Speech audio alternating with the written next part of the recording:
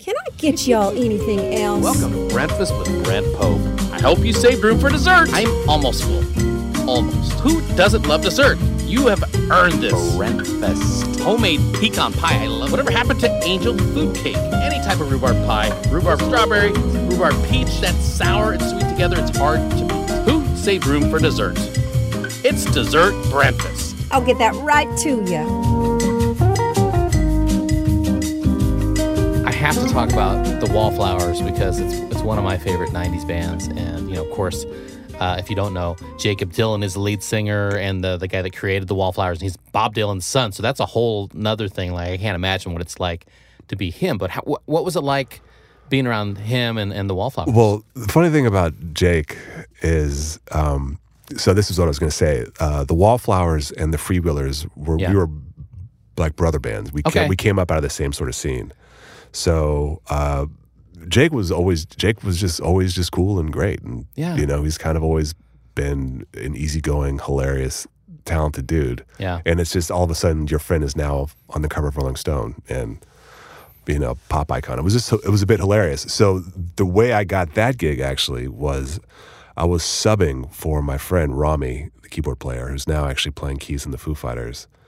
But he and his wife was having a baby, and he just needed somebody to go on paternity leave. So they asked if I wanted to sit in, and it was their summer tour was this for the Bringing Down the Horse record, and it was us and the Counting Crows. It was the Wallflowers and the Counting Crows touring the sheds, the ginorma domes all across the country, and it was amazing.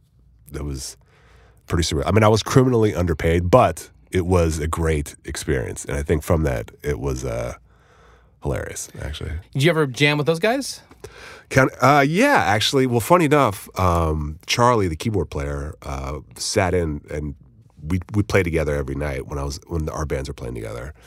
And then I think the last time I sat in with those guys at Irvine Meadows some years ago. I'm not even sure if that place is still. I don't think it's there anymore. It's gone, yeah. But that must have been. I mean, I don't know.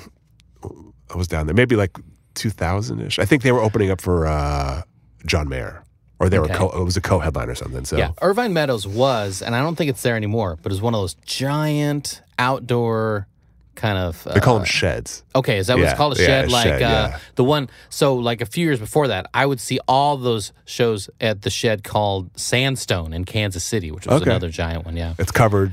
Yeah. Partially covered. People can sit on the lawn. Yeah, those, those are called sheds. And in fact, I know. The last time I went to Irvine Meadows, one of your friends was opening, Cree Summer was opening for the Black Crowes. Wow. Yeah, and that was probably 98, 99. Something like that. Look, here's my weekly, this happens every week on Breakfast. I somehow end up talking about the show Better Things. Cree Summer, who was, if you weren't around in the 90s, on a show called A Different World. Yeah.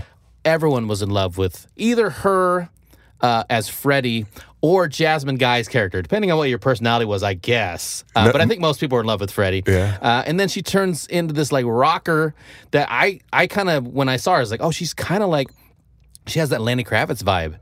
Yeah. You know? But anyway, she ended up being on the Better Things last season as one of Sam Fox's friends, had a major, great plot line going through. I won't ruin it because people are behind on Better Things. Right. But yeah, anyway, that's my weekly Better Things plug. Right. Well, Cree, I think she would identify herself as a musician first. Okay. Yeah, she's a talent. And because the thing is, we all saw her first on A Different World, so we had no idea. Right. You know? No, she probably was already a musician then? Yeah. Oh, yeah. No, she's been playing music and singing. She comes from a really talented family. And I'm totally embarrassed. I actually forgot the name of that record. But no, she's a great writer. Yeah. She made a pretty influential record back in the days. That was probably the one that you probably were the one about. I saw her. Yeah, I think Lenny produced it. Yeah. Okay.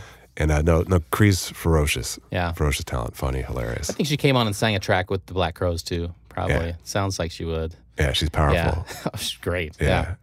She and my wife are besties. So is that right? Yeah, that's. That's cool, man. Like this, dots being, it's just like everything's connected. Cozy planet, man. It is. It's really, a cozy really planet. Is. Totally. You talked about this a little bit, but who would you say are your musical influences? As far as piano goes, I would say Dr. John was probably the guy. Okay. Like when I was in high school, and I remember I was washing dishes at college, and I would put on this Dr. John record all the time and just kind of sit there, and that was like my little happy spot. There's a Tom Waits record. Tom Waits is another big influence.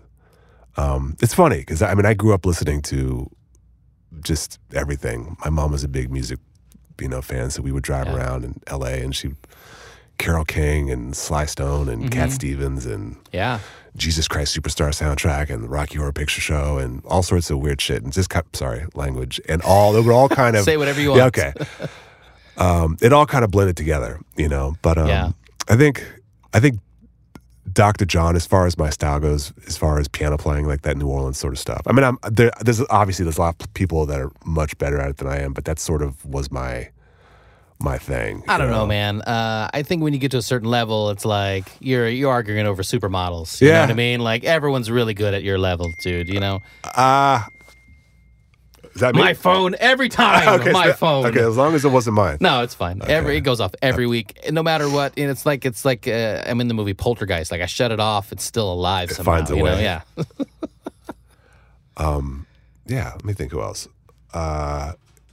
Randy Newman.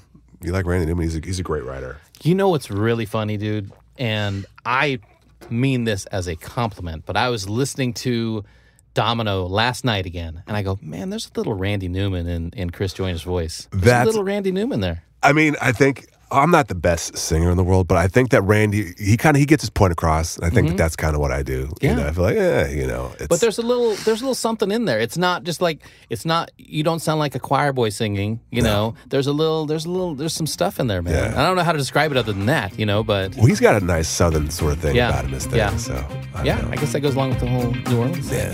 Yeah, you bet. I mean that as a compliment. I'll take I love it. his voice. Yeah. I love your voice. He's a hell of a writer, too, that guy.